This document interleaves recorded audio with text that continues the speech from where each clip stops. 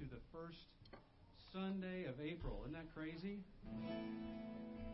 Time is flying. And I want to invite you to stand with us. And if your caffeine hasn't awakened you, as it has me, then I invite the love of Jesus to do that right now. Here we go.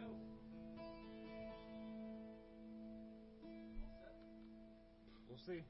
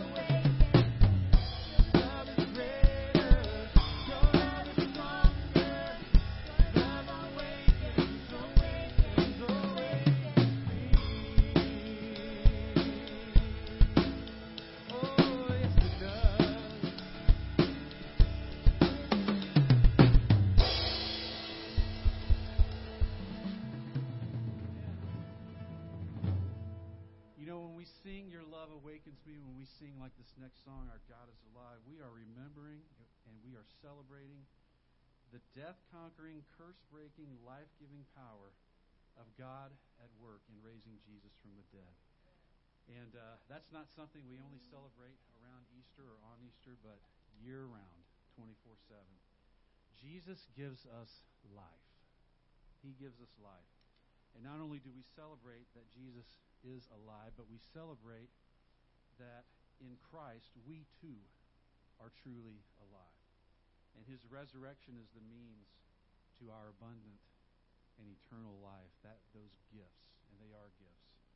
And so this is why we can passionately sing, God, I am alive in you, alive in you. So this is Our God is Alive. Here we go.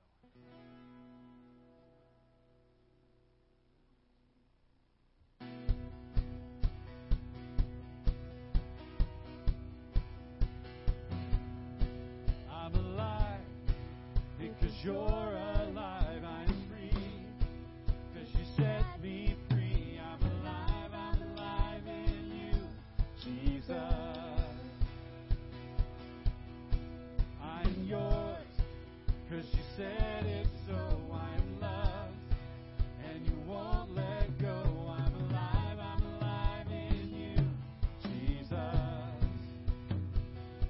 Oh, Spirit, come, bring revival to our lands. This hope we have, our God's not dead. He is alive, and He is Jesus. Nothing and no one can stop Him. Nothing as strong as our God is. Our God is alive. He's alive. Sing it out. Our God is alive.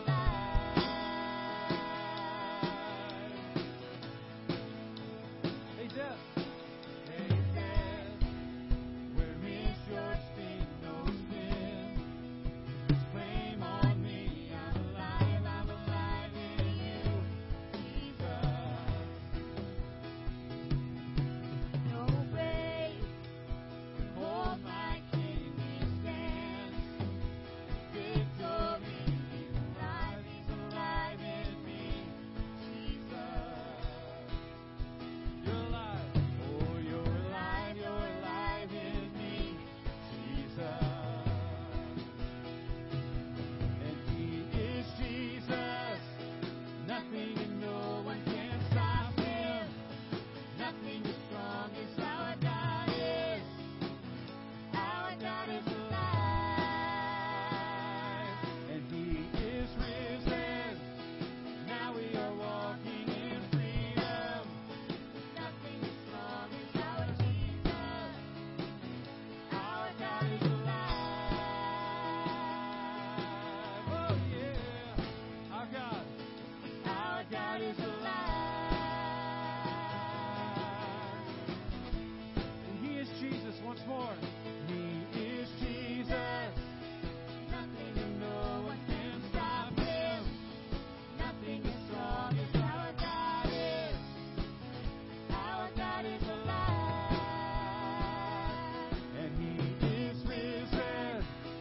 Now we are walking in freedom. Nothing as strong as our Jesus. Our God is alive.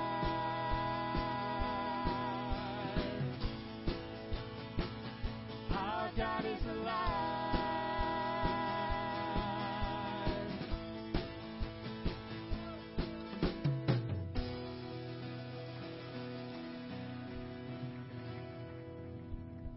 All right. Well, I am thankful for that. So thankful for that. We're going to take a moment now to greet the folks around us. And earlier during our rehearsal, we were talking about the wonder, the majesty, the beauty of peanut butter. And we thought that it'd be great for you to ask one another when you say hi, do you like it creamy, chunky, extra chunky, or super chunky? Okay? And so I just kind of want to get a sense of what your preferred, or if it's a completely different nut butter, that's fine, almond or whatever. But take a moment to greet the folks around you. If there's someone you haven't met yet, make yourself say hi, and we'll get back just a second.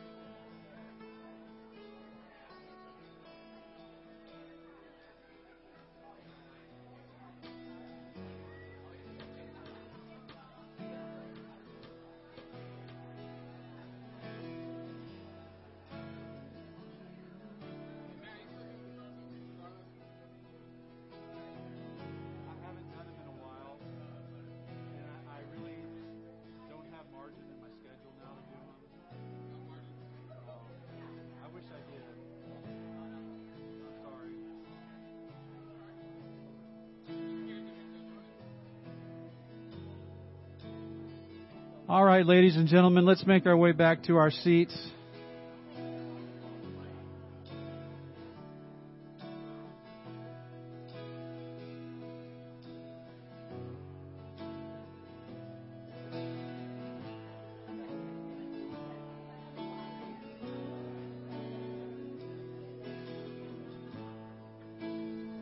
I have some good news. I want to invite you to stand once again. The grace of God has reached out for you and me, and no one is beyond its reach. Absolutely no one. Let's celebrate with that right now. The grace of God has reached for me and pulled me from the raging sea, and I am safe on the solid ground. The Lord is my salvation.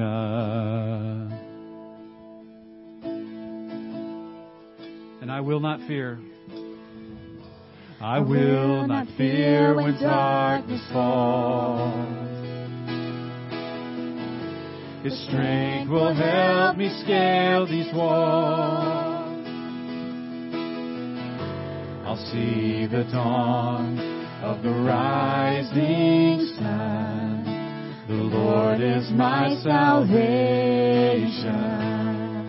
And who is like Him? Oh, who is like the Lord our God?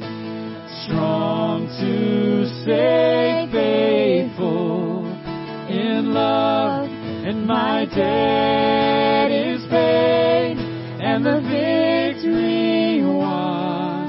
Yes, the Lord is my salvation.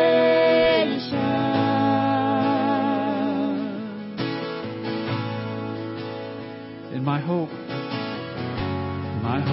is hidden in the Lord.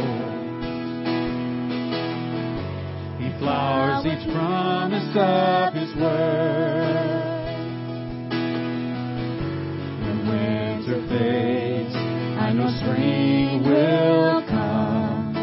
The Lord is my salvation. And who is like Him? Sing it, church.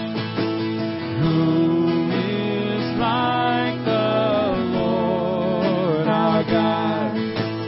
Strong to save, faithful in love. Oh, and my debt is paid, and the victory won. The Lord is my salvation.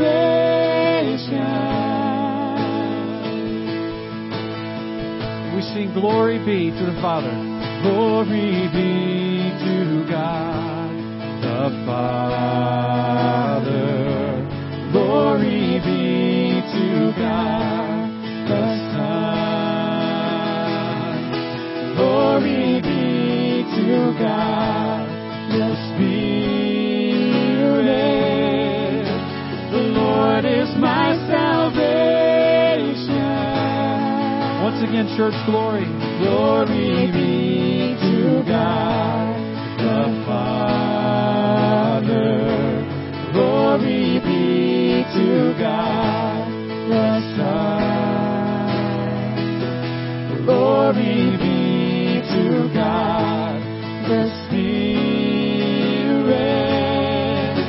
The Lord is my salvation. And who is like? Who is like the Lord our God? Strong to save, faithful in love, and my debt is paid, and the victory won. Yeah, the Lord is my salvation. One last time, who is like? And who is like the Lord our God? Strong to save, faithful in love, and my debt is paid, and the victory won. Yes, the Lord is my salvation. Lord is. The Lord is my salvation. Lord. Oh, the Lord is my salvation.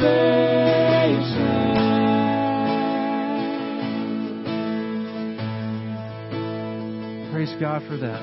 You can have a seat, church. I'd like to invite my wife, Carolyn, up to lead us in a time of revival prayer.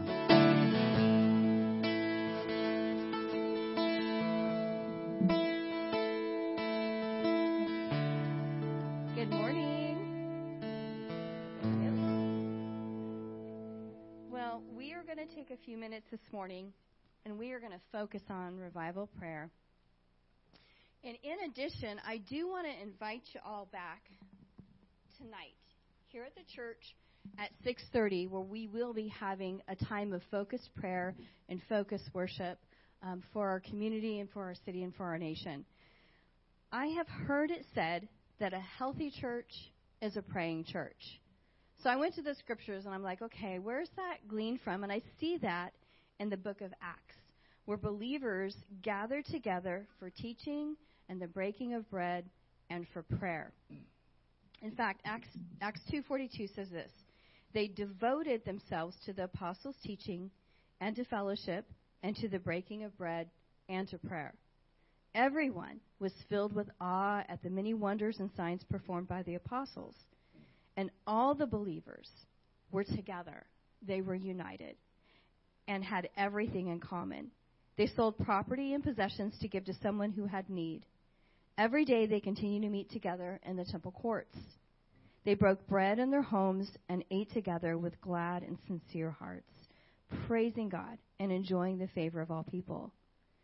And here's where the key is: and the Lord added to their number daily those who were being saved. There it is. Devotion, unity, connection, and salvation. And prayer is a catalyst to it all. Prayer is a catalyst because when we pray for God to do something that only He can do, it reorients our prayers away from ourselves and onto God. Revival prayer is praying for something that only God can do. And it unites us together because it pushes us down into new areas of humility, relying solely on God. And that's where it starts. When you came in this morning, you may or may not have heard the news that there was a mass shooting in Sacramento. And as of this moment, 6 people have died, and there's many injured. This is right in our backyard. And it really hits home to me because Katie and I were in that exact spot Wednesday night. And you can see the brokenness of our world, the hurting of our world, and the hurting of our community. So many lives have been touched by this. And I want to, when we pray this morning, I want to make sure that we're praying for the officials in Sacramento, for the police chief, and for the mayor, because their city is hurting. In fact, I read a quote that said that gun violence is a city issue. And I would say that gun violence is a sin issue. And it's an issue that only can be addressed and taken and resolved by the saving grace of Jesus Christ. That is why we pray for revival.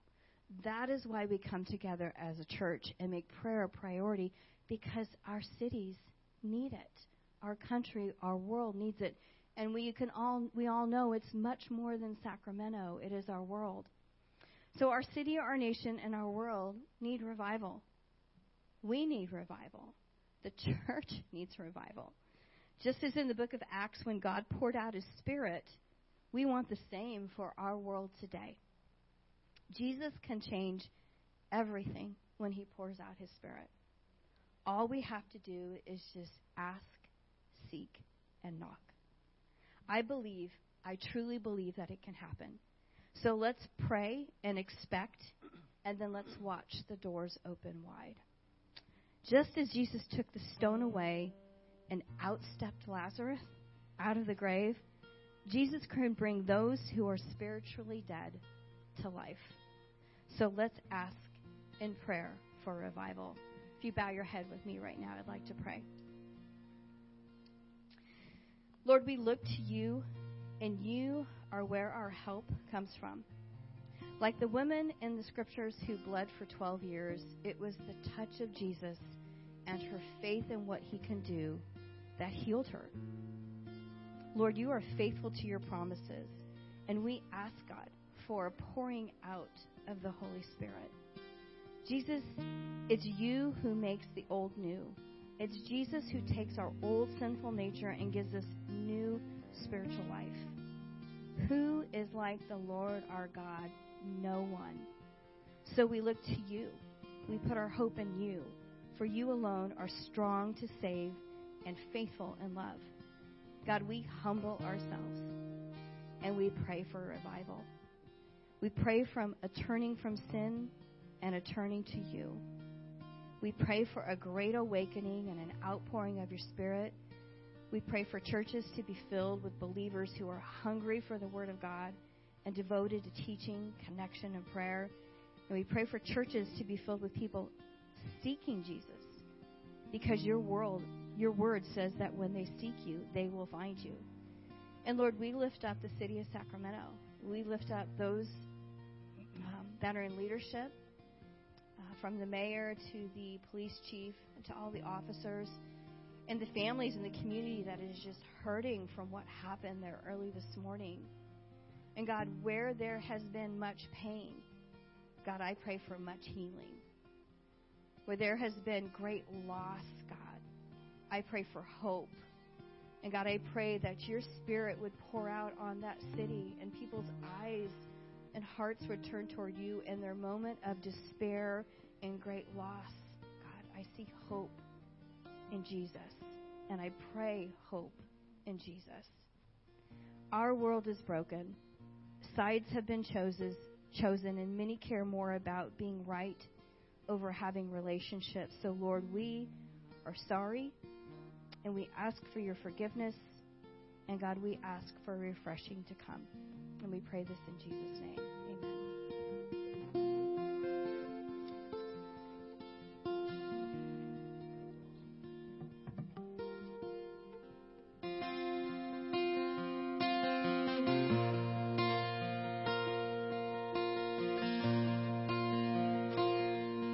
God, I look to you. I won't be overwhelmed. Give me vision to see things like you do. God, I look to you. You're where my help comes from. Give me wisdom. You know just what to do.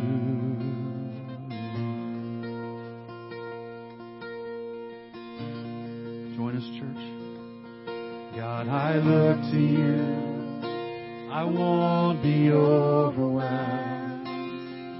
Give me vision to see things like you do. God, I look to you. You're where my help comes from. Give me wisdom. You know just what to do. I will love you, Lord, my strength. I will love you, Lord, my shield. Yes, I will love you, Lord, my rock. Forever all my days I will love you.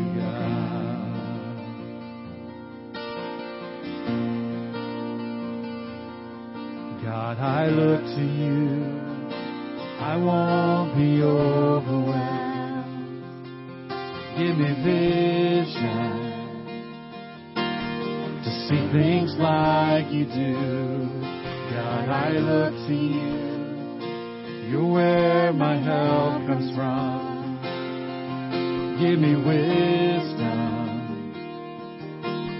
You know just what to do. I will love you, Lord, my strength. Yes, I will love you, Lord, my shield.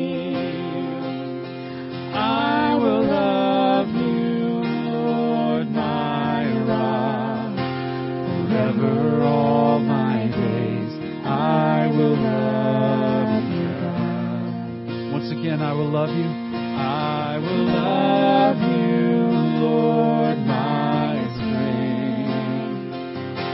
I will love you, Lord, my shield. Oh, I will love you, Lord, my rock. Forever, all my days, I will love you, God. And we sing hallelujah. Hallelujah, our God reigns. Hallelujah, our God reigns. Hallelujah, our God reigns. Forever, all my days. Hallelujah. Once again, church, hallelujah. Hallelujah, our God reigns. Hallelujah, our God reigns. Oh, hallelujah, our God reigns. Forever, all my days. Hallelujah. One last time, church, hallelujah. Sing it out. Hallelujah, our God reigns. Our God reigns. Hallelujah, our God reigns. Oh, yes, you do. Hallelujah, our God reigns. Forever, all my days. Hallelujah.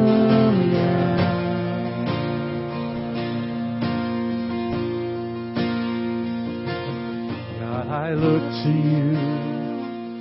Where my help comes from. Give me wisdom.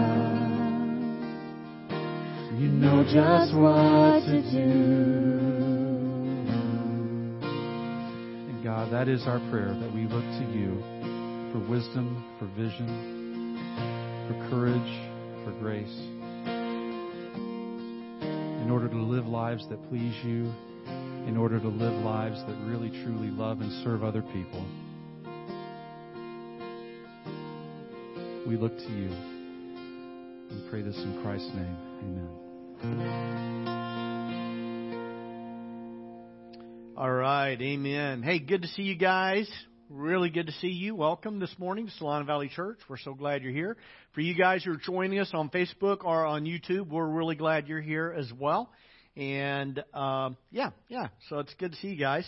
We're going to continue our series. Right now, we're working our way through the book of Exodus, and it's called The Road to Freedom. And we're working our way through the first of three sections in Exodus, chapter 1, verse 1, all the way through chapter 15, I think verse 21 or 22. I can't remember. Anyway, we're working our way through that, and going to continue to do that today. Before I do that, though, I want to just I know we just got through praying. I want to pray again. We as a church are really, I think sometimes we can become very, very inwardly focused. And when I say we, I do mean us at Solano Valley, but I think just churches in general. It's easy for us to do this. And one of the things I want us to understand, we're a part of a worldwide, global network of churches called the church. Okay? That it is every true believer of every church where people are truly following Jesus. And we're a part of this body of Christ, which is absolutely awesome, where God is doing something awesome in our world. I think sometimes we get overwhelmed. We hear about the news about what happened in Sac early this morning, and we can feel overwhelmed. That's why God's Word says, do not be overcome by evil, but overcome evil by good. And by the way, when we pray for revival, that's exactly what we're doing. That's what we're doing. We're asking God to do what only He can do. We're asking Him to stem the tide of evil. And we are overcoming evil with good. And that's what happens when we come and we pray for that purpose. But as a church, our church, Solano Valley Church, we're part of a network of churches here in Northern California. We're also part of a church network of churches across the nation, about 1,000 of us, with Venture Church Network. And we do have lots of churches all around the world. We have many in the Ukraine right now who are really suffering with what's happening there. But the reason I wanted to bring this up today is there's a church over in Santa Rosa who needs our prayer today. It's a church who actually adopted us a while back to pray for us. And they actually reached out to me and said, we'd like you to send some prayers, some things that you could pray for us about. And so I was in contact with them about that. But the pastor of their church is a guy named Tim. Tim is a really, really good friend of mine.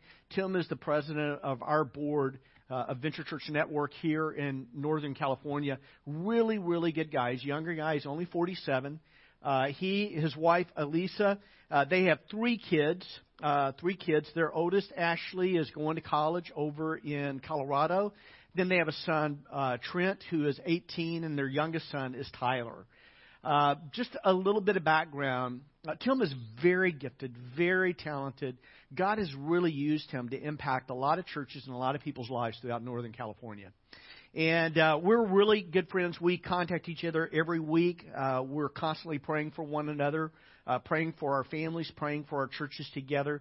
But today, Tim needs our prayer. And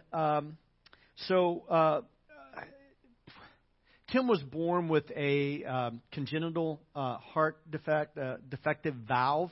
And he's had trouble off and on much of his life. But, he's grew up really, really athletic. Loved playing football, baseball, basketball. He couldn't play competitively in basketball and football when he was in high school because of the problems that he had. And they would always monitor him and do things for him and stuff like that. And then in his 30s and his 40s, he just kind of neglected everything and just went. And I understand this as a pastor. Sometimes you just kind of get caught up in all the stuff that you do. And so sometimes your health kind of goes to the back burner. And this happened for Tim. And he was playing basketball with some friends. And one of his buddies who knows him really well, he had come off the basketball court. He just wasn't feeling well. And his friend said, "Tim, are you okay?" And he said, "Oh, yeah, I'm fine." And he said, "Are you sure?" And Tim wasn't okay. And so he went into the doctor. The doctor said, "Tim, you can walk out of this office to your car. You can drive your car home. You can walk out of the car. Do not get your golf clubs out of the car. You can walk from your car into your home, and that's all you can do. No more walking. And we're going to have to do open heart surgery." They went in with lots of hope. He's been struggling with oxygen deprivation most of his life because of this heart defect. And the doctor's like, "Man, when we fix this valve, you're just going to feel fantastic." And so Tim had already scheduled his next 10K that he was going to run with some friends. And, he was just, full of life. And all of this is at age 40. And so they went in, and everything appeared to go perfectly normal. But a few days later, Tim was feeling a lot worse. And what they didn't realize is that he acquired an infection, a fungal infection in his heart. It only happens to 3 people a year. That's how rare it is. And so they went back in. They were able to remove some of the infection and stuff, but they weren't sure if they got all of it. It's really hard to know. So they put him on an antifungal medication, and for the most part, they've been able to control it somewhat. But I have known Tim. We had a board meeting a while back. I can't remember. It was a few months back. The week before, he flatlined on a table, and they resuscitated him. Tim has come close to death many times. And recently he got COVID and wasn't feeling well. And his 15-year-old son, Tyler, he came in. And, you guys who've had some medical procedures, you know how it is. You schedule a procedure, then you wait. You schedule a procedure, then you wait. You schedule a procedure, then you wait. Then you wait, then you wait, and you schedule a procedure. It's kind of the way it goes. And Tyler was just angry because he's 15 years old, and he's like, why can't we just go in today? Isn't that why we buy insurance? And so this is like super hard. This has been, since Tyler was 8 years old, he's been used to his dad going into the hospital and then finding out later that night he's not coming home. And so it's like you're losing your dad, or you're afraid of losing your dad again and again and again. And so, since COVID, we had met for lunch probably 2 weeks ago, and I knew then, I could tell, he just wasn't doing well, and they were waiting for the next test. And then he went in the other day, and it was really, really bad. And so they've been able to confirm the fungal infection is back in his heart. It's also attacking one of his kidneys. And he's just really, really sick. And his family, his wife,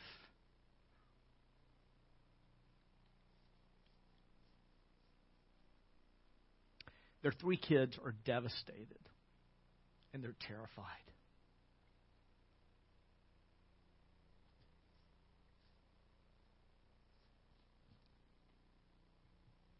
They're afraid.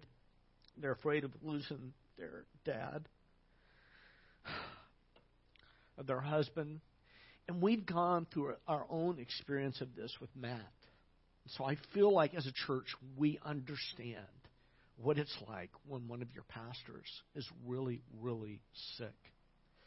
And so I just kind of feel like we should pray for them like they've prayed for us. And I think that's why we network with other churches who are like-hearted and like-minded in the same mission we have of making disciples and reaching our world. And so I'd like to just lead us in a time of prayer real quick, if you don't mind, about this. And silently in your own hearts, as I lead in prayer, you may be aware of someone else who's really, really sick, maybe even someone in our church I'm not aware of. But just whatever God prompts you with, as I'm praying here aloud, pray silently in your heart to God on behalf of those others. Can we do this? Let's pray. God, you are great. You are awesome. You are the creator of the heavens, the earth, and all that they contain. You did all of that simply by speaking it forth. God, you are awesomely in charge of the entire universe. There is not a single atom that exists in this universe that you don't know it inside and out. There is nothing that happens. A leaf does not fall to the ground anywhere that you don't know it. You know every single hair on our heads. God, you know us intimately, inside and out. God, you know what's happening in our bodies before the doctors know, before we know. God, we know there is nothing you can't do. And that's why we pray.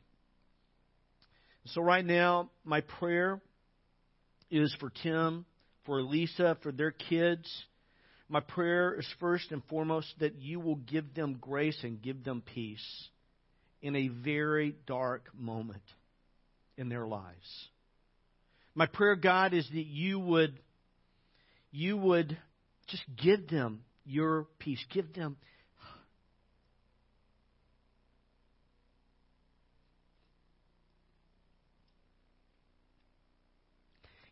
your sustaining grace. And Lord, I pray not just for the family, but for their church. God, comfort them. And God, my prayer is that your will prevail in this situation, in the life of each and every one of them. I pray, God, that your will prevails. I pray, as my wife Joy prays so often, that you would recycle all of this for good. And God, because nothing is too difficult for you, I pray for total and complete healing. God, whether you heal them through medical science or whether you heal them supernaturally, I pray for healing. Because I know nothing is too difficult for you. But God, I pray that through it all, you will be glorified. And you will help them and help us to fix our hope on Jesus. to fix our hope on Jesus. God, the reason there's so much chaos in this world, the reason we don't feel at home here so often is because this is not our home. And so, Lord, we look forward to the day of your coming.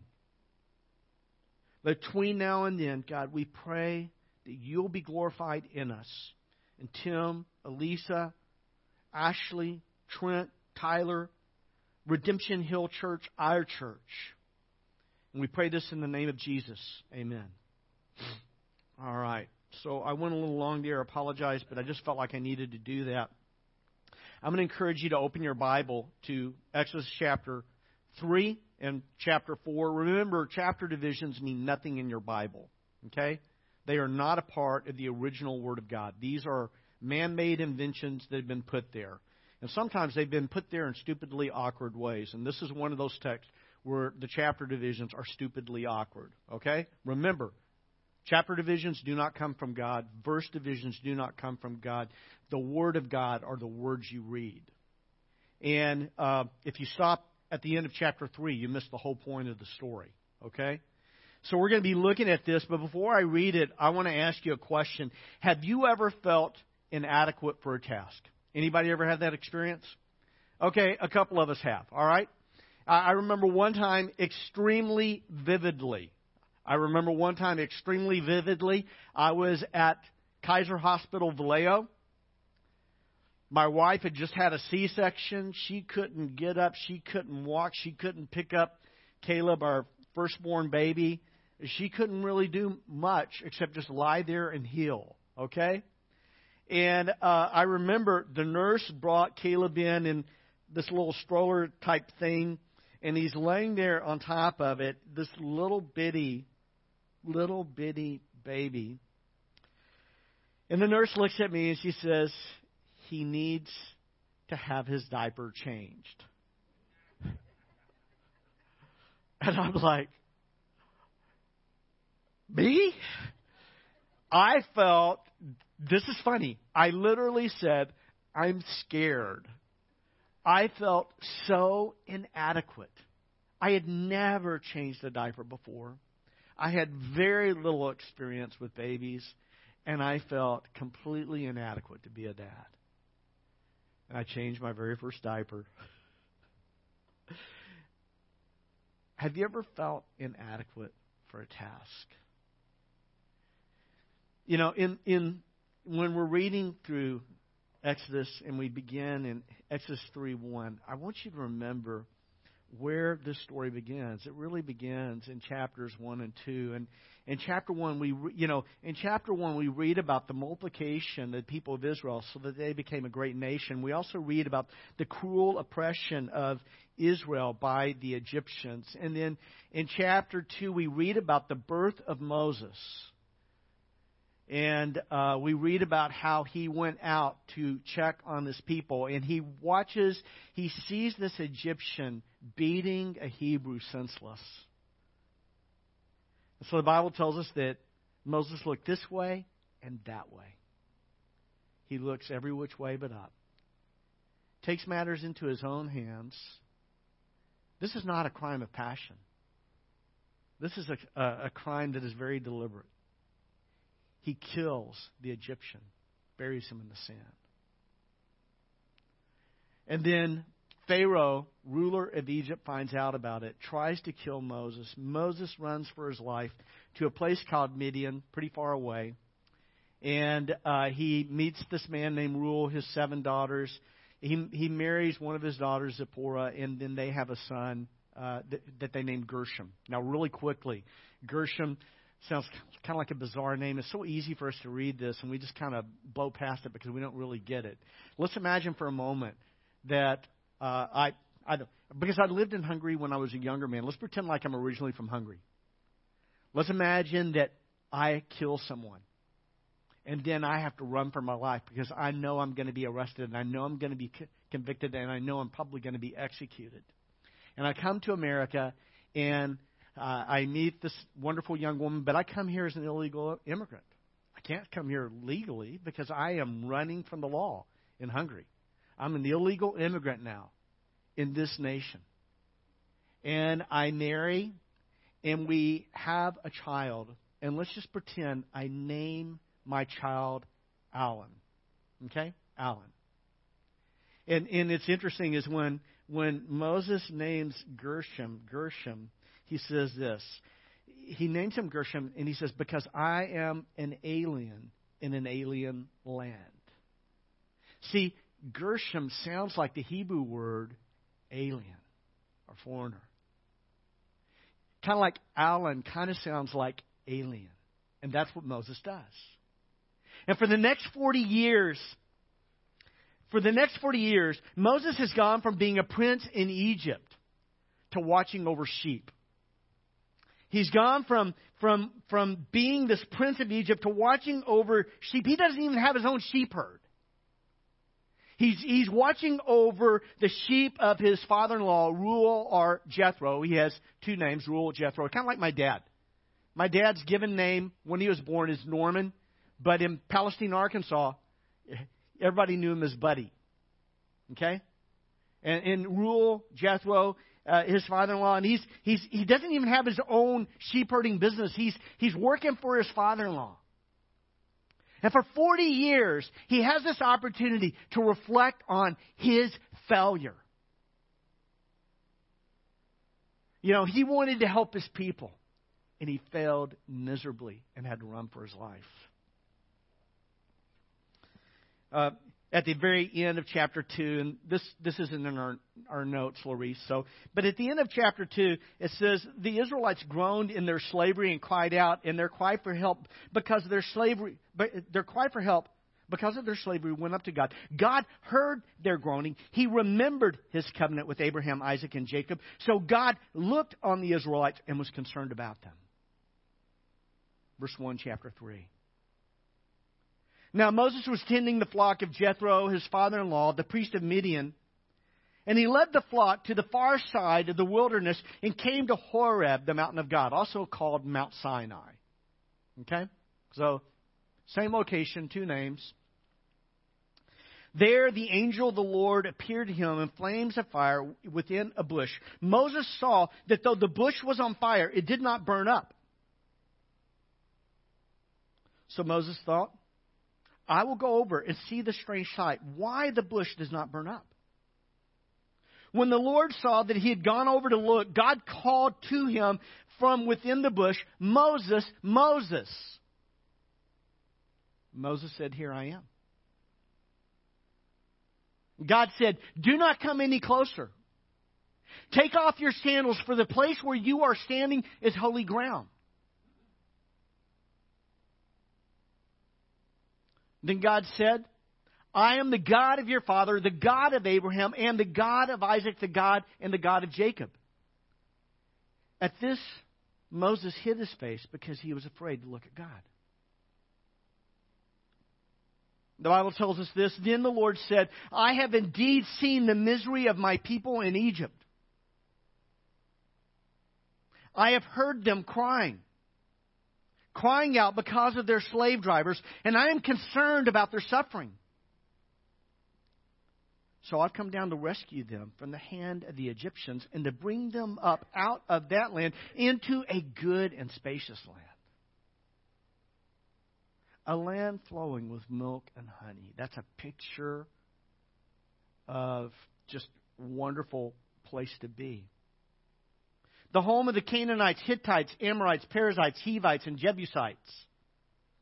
And now the cry of the Israelites has reached me, and I have seen the way the Egyptians are oppressing them. So now I am sending you to Pharaoh to bring my people, the Israelites, out of Egypt. Now remember, Moses has had 40 years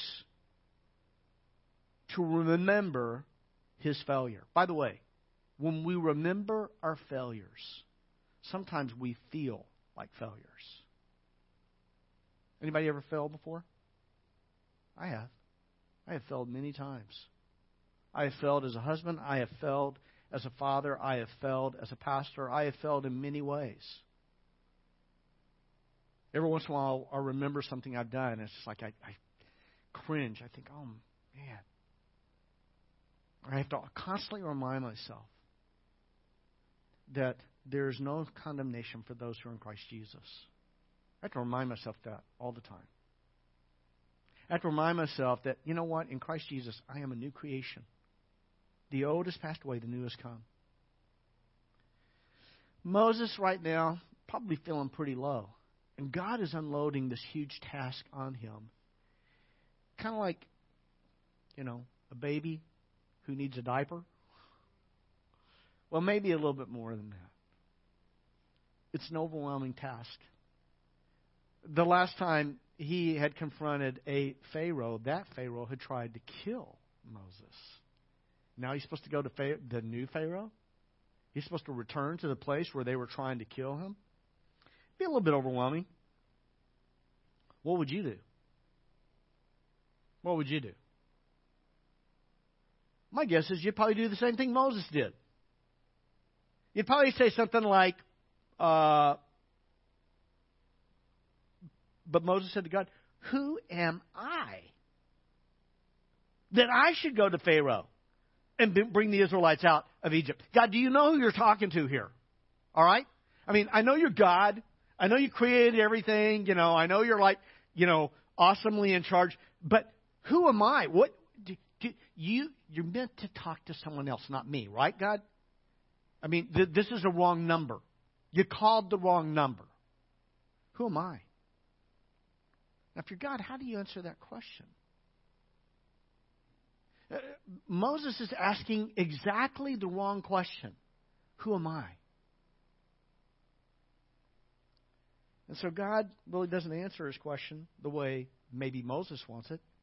God said, I will be with you. Well, God, that's not a very good answer. It's not good enough for me. And this will be the sign to you that it is I who have sent you. When you have brought the people out of Egypt, you will worship God on this mountain. Well, he doesn't get the sign until after he's done the work. What kind of a sign is that? I want a sign before I do the work. I want some kind of, guarantee before I actually march into Egypt where they're trying to kill me. I want a sign way before. You're saying I don't even get the sign until I brought everybody out and we come back to this mountain and worship you? What kind of a sign is that? Well, Moses said to God, suppose I go to the Israelites and say to them, the God of your father has sent me to you. And they ask me, what is his name? Then what shall I tell them? That's kind of a good question. If you're Moses, I kind of think that's a good question. It's like, if I marched up to your house and knocked on the door and said, God sent me to talk to you today. If God said, I want you to go to your neighbor, who lives on the other side of the street, the one that you kind of awkwardly say hello to, and tell him you have a message from God.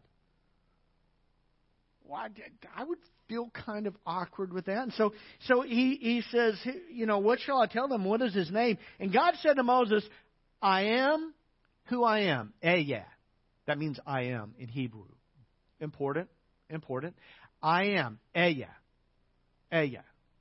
The reason it's important is because I am, sounds very similar to Yahweh. It's a play on words. Yahweh is our word translated as Lord. God said to Moses, I am who I am. This is what you are to say to the Israelites. I am, has sent me to you. God also said to Moses, say to the Israelites, the Lord, the God of your fathers, the God of Abraham, the God of Isaac, the God of Jacob, has sent me to you. This is my name forever. The name you shall call me from generation to generation. And then God says to Moses, go assemble the elders of Israel and say to them, the Lord, the God of your fathers, the God of Abraham, Isaac, and Jacob, appeared to me and said, I have watched over you. I have seen what has been done to you. I've seen what has been done to you in Egypt, and I have promised to bring you up out of your misery in Egypt into the land of the Canaanites, Hittites, Amorites, Perizzites, Hittites, Hivites, Jebusites, mosquito bites and I lost my place, wherever we are in that. Let me just call it a land flowing with milk and honey. The elders of Israel will listen to you. Then you and the elders are to go to the king of Egypt, and you are to say to him, the Lord, the God of the Hebrews, has met with us. Now, listen. The Lord, the God of the Hebrews, has met with us. Let us take a 3-day journey into the wilderness to offer sacrifices to the Lord our God. Verse 19. But I know that the king of Egypt will not let you go unless a mighty hand compels him. Now, folks, you have to think not like a 21st century North American. You have to go back to antiquity to understand this, and you have to think like a person living 3,500 years ago, or this blows right past you. The God of the Hebrews has sent me to you, Pharaoh, to tell you to let my people go into the desert, into the wilderness, to worship our God.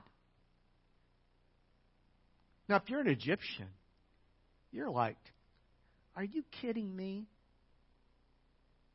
We use your people, the God of your people. We use, your God means nothing to us.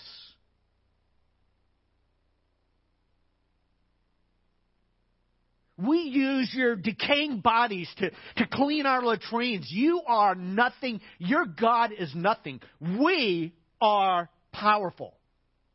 We are the most powerful nation in the world because our gods are the most powerful gods in the world. Your God, a God of slaves, is telling me, king of Egypt, to let your people go?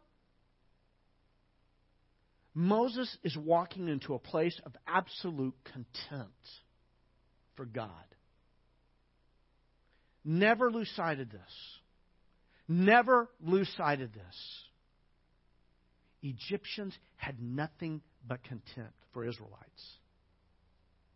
And they had nothing but contempt for the God of Israel.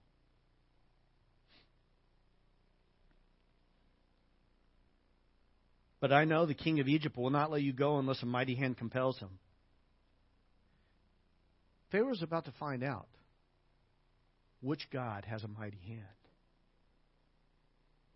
So I will stretch out my hand and strike the Egyptians with all the wonders that I will perform among them. After that, he'll let you go. There will be 10 plagues. We're going to read about this in a couple of weeks. Each one of those plagues demonstrate, reveal the awesomeness of the God of slaves over the greatest nation in the world and their gods. God goes on to say to Moses, and I will make the Egyptians favorably disposed to this people, so that when you leave, you will not go empty-handed. Every woman is to ask her neighbor and any woman living in her house for articles of silver and gold for clothing, which you will put on your sons and daughters. And so you will plunder the Egyptians. It's kind of like remuneration for 400 years, actually 430 years, of just ruthless, oppressive slavery. Verse 1, Moses answered, this is why you should never stop reading at the end of a chapter. Moses answered, what if they don't believe me or listen to me and say, the Lord did not appear to you? Then the Lord said to him, what's that in your hand? What do you have in your hand, Moses? A staff, he replied. The Lord said, throw it on the ground. So Moses threw it on the ground, and it became a snake. Egyptian symbol, according to John Hanna, one of my old profs at Dallas Seminary, a symbol of both power and of life for the Egyptians. Throw it on the ground. It became a snake, and he ran from it. I would too. Then the Lord said to him, reach out your hand and take it by the tail. So Moses reached out, took hold of the snake, and it turned back into a staff in his hand. It's a pretty cool trick, isn't it? This, said the Lord, is so that they may believe that the Lord, the God of their fathers, the God of Abraham, the God of Isaac, the God of Jacob, has appeared to you. Then the Lord said, put your hand inside your cloak.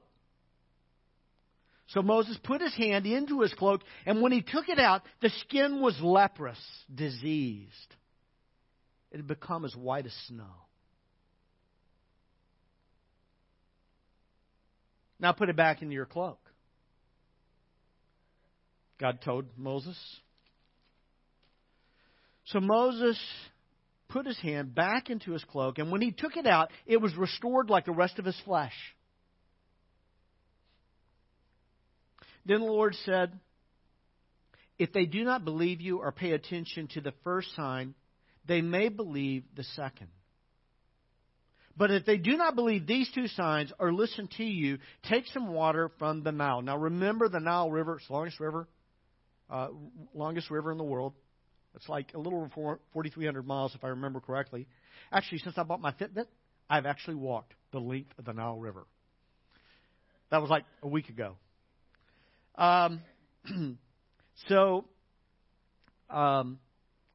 For the Nile, for the Egyptians, was obviously it was a source of food. It was a source of food. It was where they fished, got food.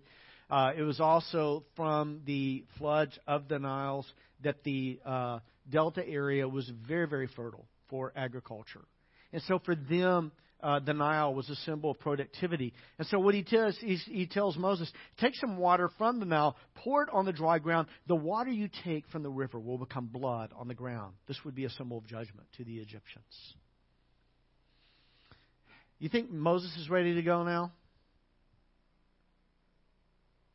Moses said to the Lord, pardon your servant, Lord. Pardon your servant. I've never been eloquent, neither in the past nor since you have spoken to your servant. I'm slow of speech and tongue. I'm not a very good speaker. I'm not a very good preacher. I'm not a very good teacher. I could never talk to another person about Jesus. God could never work through me. The Lord said to him, who gave human beings their mouths? Who? Who makes them deaf or mute? Who gives them sight or makes them blind? Is it not I, the Lord? Now go. I will help you speak and teach you what to say. One more excuse. I think this is his fourth excuse in a row here. Maybe it's his fifth. I don't know. I haven't been keeping count. But Moses said, pardon your servant, Lord. Please send someone else. It's like finally he's like, I don't know what else to say. God's just not getting the hint here. I've been telling him all along, who am I that you're sending me? You know, if people ask me your name, what if they don't believe me? Well, I'm not eloquent. God's just not getting it. Is he really that dense? And so finally he says to God, he says, pardon your servant, Lord. Please send someone else. Now, very next verse is very important. Then the Lord's anger burned against Moses. You see those words? God's upset. God's a little bit irritated. God's kind of like, I'm tired of telling you again and again and again. This is really funny. This is really funny, okay? Because it's about me, not about you, but it might be about you too. But I remember years ago, when I was in seminary, just praying, asking God, how do you want us to use us in building your kingdom? I really wanted to either teach in a Bible college somewhere. I thought I could do that. I had some pretty good connections and stuff. I thought, maybe be an associate pastor in a larger church or mid-sized church, or possibly be a pastor of a smaller church. I thought I could do all those things.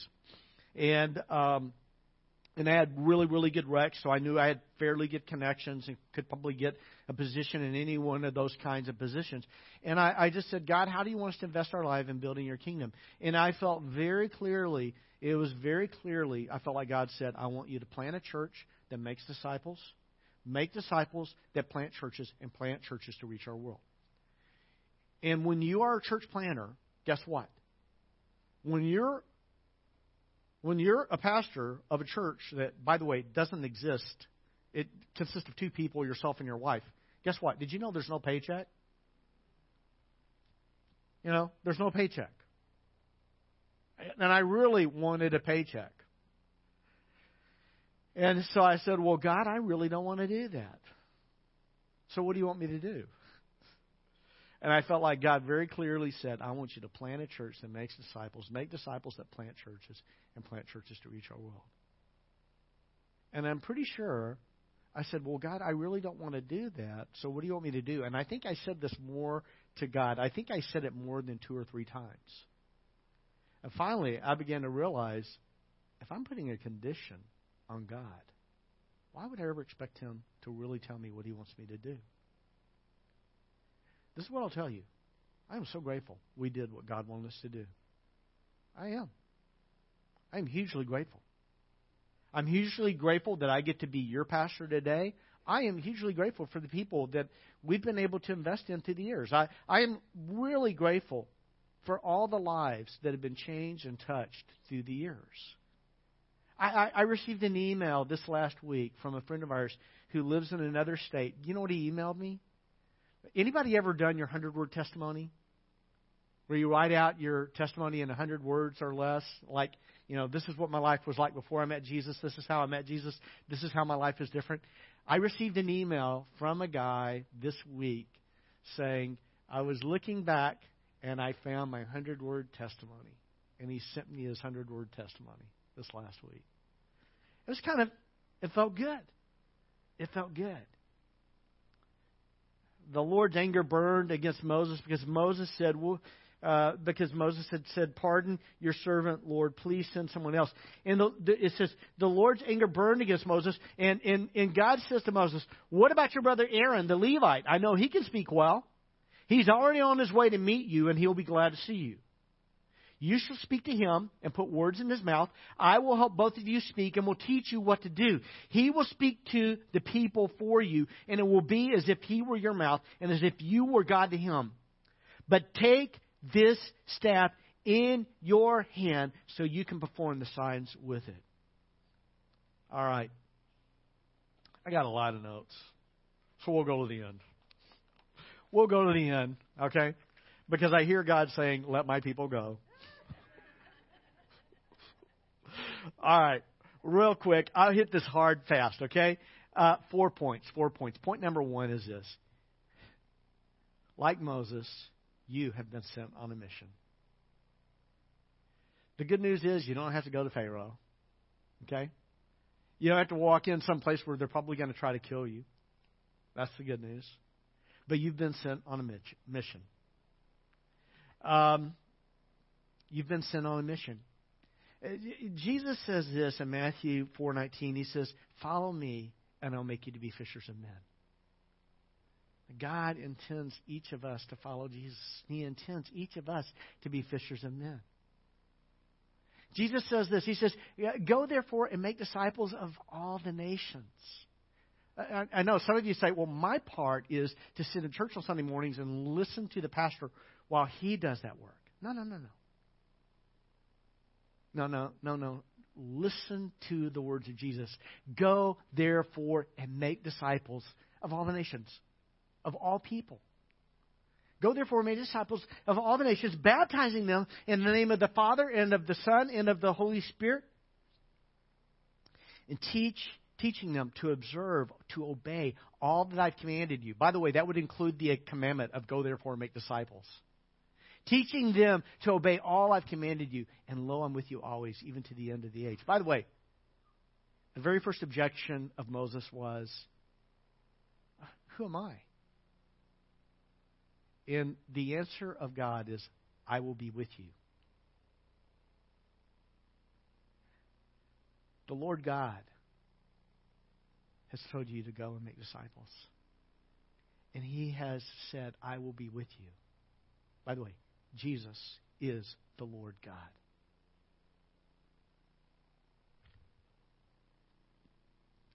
Jesus says in John chapter 20, peace be with you, as the Father has sent me, so I have sent you. In Acts 1:8, Jesus says, but you will receive power when the Holy Spirit comes on you, and you will be my witnesses in Jerusalem and in all Judea and to the ends of the earth. Now, some of you, you've been exposed to paradigms of evangelism and witnessing that when you hear this, some of you cringe. Okay, so when I'm talking about making disciples, when I'm talking about being a fisher of men, when I'm talking about being a witness, I am not talking about being stupidly awkward. Okay? Jesus never says, go and be stupidly awkward. He never says that. Some of you have been exposed to paradigms of evangelism that look more like just being obnoxious, trying to bully people into the kingdom of God. That is not biblical. It's not the way of Jesus. That's not what I'm talking about. I'm going to talk with you about what this looks like in just a moment. But right now, what I want you to understand, all you need to understand right now, is God has given you a mission. The question is, how are we going to do it? I'll get to that in a moment. Okay? 3 other quick points are these. Number 2, I guess. If the Lord God, Yahweh of the Old Testament, if the Lord God has sent you, no excuse will pardon you from the mission God has sent you on. Moses gave lots of excuses, and God did not pardon him from the mission God had sent him on. And God does not pardon us. Okay? And I've heard all kinds of excuses. Well, I don't have the gift of evangelism. Well, yeah, right. I don't have the gift of mercy, but I'm still supposed to be merciful. One of the Beatitudes is, blessed are the merciful. That applies to me, even though I may not have the gift of mercy. Matt has the gift of mercy, not me. I have the gift of being obnoxious, okay? Now, if the Lord God has sent you, no excuse will pardon you from the mission God has sent you on. Number 3, do not let your feelings of personal inadequacy keep you from trusting in the Lord God's all-sufficiency. See, this is the problem so many of us have. The reason that we are reluctant to take upon ourselves this idea of following Jesus and being fishers of men, of being witnesses for Jesus, of making disciples, is because we focus too much on our own inadequacy instead of focusing on God's all-sufficiency. Let me tell you this. If God made your mouth, can God speak through you? If the God who created the heavens and the earth, which, by the way, takes awesome power. If the God who created the heavens and the earth, which takes awesome power, can He give you power to be witnesses for Jesus? The answer is, heck yes. And I really want to throw in a profane word there to get people's attention. But I won't do that today. Do not let your feelings of personal inadequacy keep you from trusting in God's all-sufficiency. Finally, number 4, obey God, not your fears. Obey God, not your fears. Ultimately, Moses does that. He obeys God. Some pretty cool things happen. We're going to see that. Real quick, let's talk about what this looks like in our lives, okay? This is not from Exodus 3 and 4, but talking about our mission. Let's talk about what this can look like. Let me ask you if you can do this. Can you pray for 15 minutes? Can you take a 15-minute walk through your neighborhood and just pray for 15 minutes? God, I pray for my friends in this house. Or I pray for these people in this house who I barely know, but I know them by face, or I know them by name. God, bless them, save them. Use me to be a blessing. Can you do that? This is a simple little method. Prayer, care, share. Pray. Can you do that? I'd like to maybe challenge you to do something. We are 14 days away from Easter. Do it once every other day, 7 days over the next 14 days. Just pray. I'm not asking you to knock on someone's door, awkwardly invite them to church. Don't do that. By the way, I did crash through someone's fence a few weeks ago on my bike, and we made a great connection. The guy said, hey, let me go get you a beer. You need a chair? I'll get you a chair. While we were waiting for Joy to come pick me up. I crashed through his fence. The other day, I ran into him again, not on my bike. I was on my bike, but I didn't actually run into them physically. Ran into him and his wife. We were talking. I just got a call from Joy that our son Caleb and his wife Jessica were at the house, and I needed to skedaddle back to the house. And we started talking, and it was the most natural thing in the world to say, hey, Christina said, I hope you have a happy Easter. I said, hey, I would love for you guys to join us, if you'd like to. And it was the most natural thing in the world. It was those kinds of things happen when you're praying. But the first thing I'm just encouraging you to do is pray. God, save, bless these people. Then secondly, care. How do you care for people? First of all, through a kind look. Just smile at your neighbors. The people you interact with in everyday life. Remember, the fruit of the Spirit is what? Kindness. Show kindness through a kind look. Show kindness through a kind word. Hey, how you guys doing today? Show kindness through maybe a kind deed. It might look like you have a new neighbor and you go and say, hey, welcome to the neighborhood. Here's some brownies. Okay?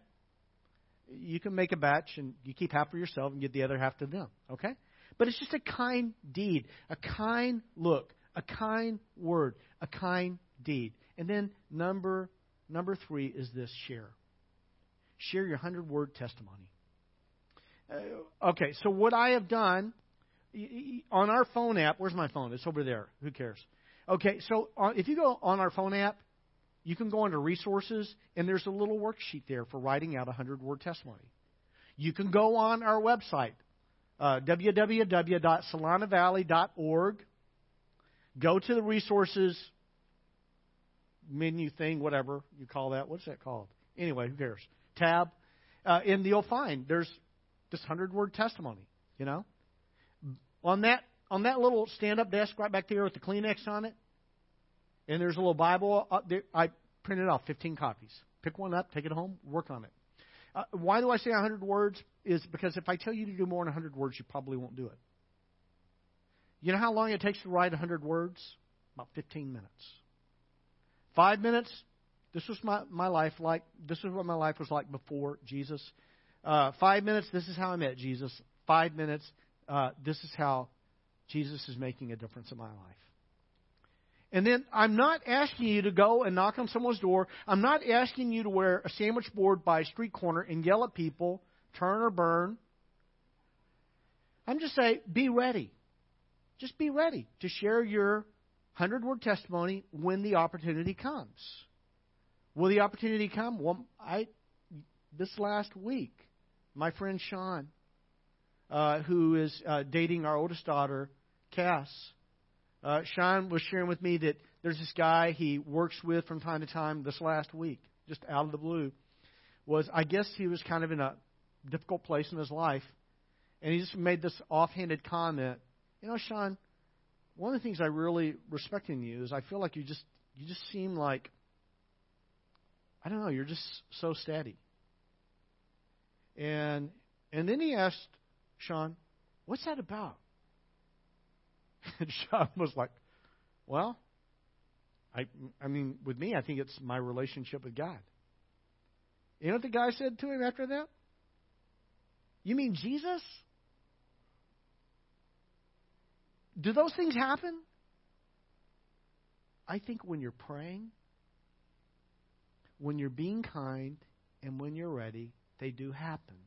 We're not talking about being obnoxious. We're not talking about being stupidly awkward. We're just talking about prayer, care, share, living your life prayerfully, kindly, and ready.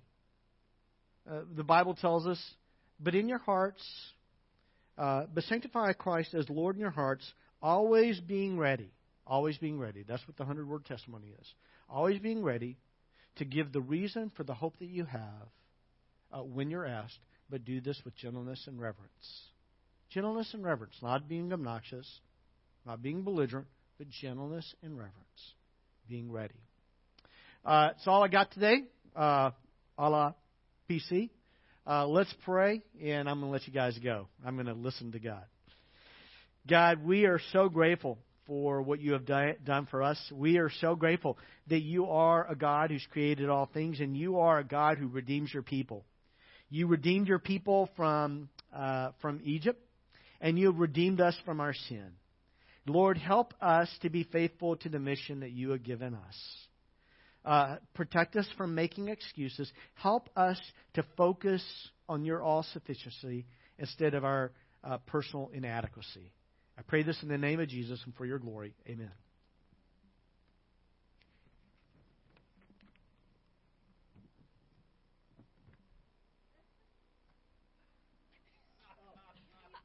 I won't use the stand. Thanks, Gary. Well, thank you for joining us this morning. Thank you, our Facebook and YouTube viewers as well. Thank you, Gary, for the message and challenging us.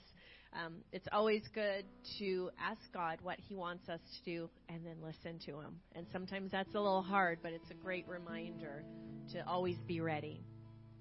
Well, here at SVC, we believe that one of the measures of being a disciple of Jesus is that we're growing in our love for God and for others.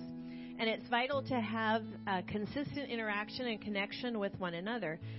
You can do this. There are plenty of different ways, but one of the ways is by joining a small group or jumping in and serving to any one of our ministries that we offer here. And you can do this by going to our SVC app.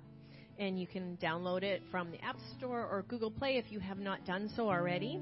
And you can also connect with Pastor Gary or Matt over coffee sometime. They would love to meet with you, pray for you, listen to you, get to know you a little bit better, and you can get to know them a little bit better as well. We just also invite you after the service to stick around and enjoy some refreshments and coffee. And then we just thrive so much more when we are connected to one another. So we just encourage you to make that a priority in your life. We are so looking forward to Good Friday and Easter Sunday coming up. It's taking place the weekend of April 15th through the 17th. And on Good Friday, we will be gathering here at the church, 6 p.m., and take time to worship God and just reflect on that enormous sacrifice that He made for us on the cross. And then on Easter Sunday, we'll be gathering at our normal time at 10 a.m. just to celebrate the resurrection of our Savior. We are also going to be closing out this service with our worship in giving. We can give 5 different ways here. You can either go directly to our website at www.solonovalley.org/giving. You can also tap the Give button on that SVC app that you've downloaded. You can also send a check to 1307 Oliver Road, Fairfield, California, 94534. You can also text the word GIVE to 707-883-3019. And then if you're here in person, we have a mail slot in the back that you can put your offering into. We just want to say again, thank you so much for supporting the ministry of our church and affecting lives in our community. Thank you so much, Elsa. Let's stand together, church. Let's celebrate the love of God one more time together before we go.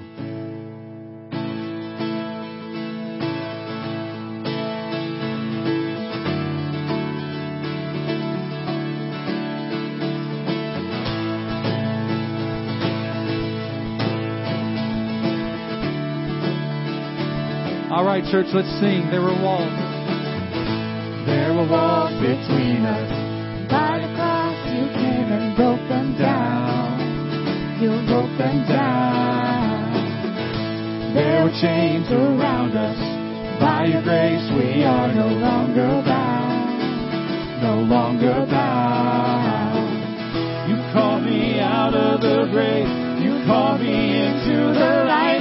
You called my name, and my heart came alive. Your love is greater. Your love is stronger. Your love awakens, awakens, awakens me. Your love is greater. Your love is stronger. Your love awakens, awakens, awakens me. And on that note, I want to thank you so much for being here today. I invite you back tonight, 6:30 for revival prayer. Hope to see you then.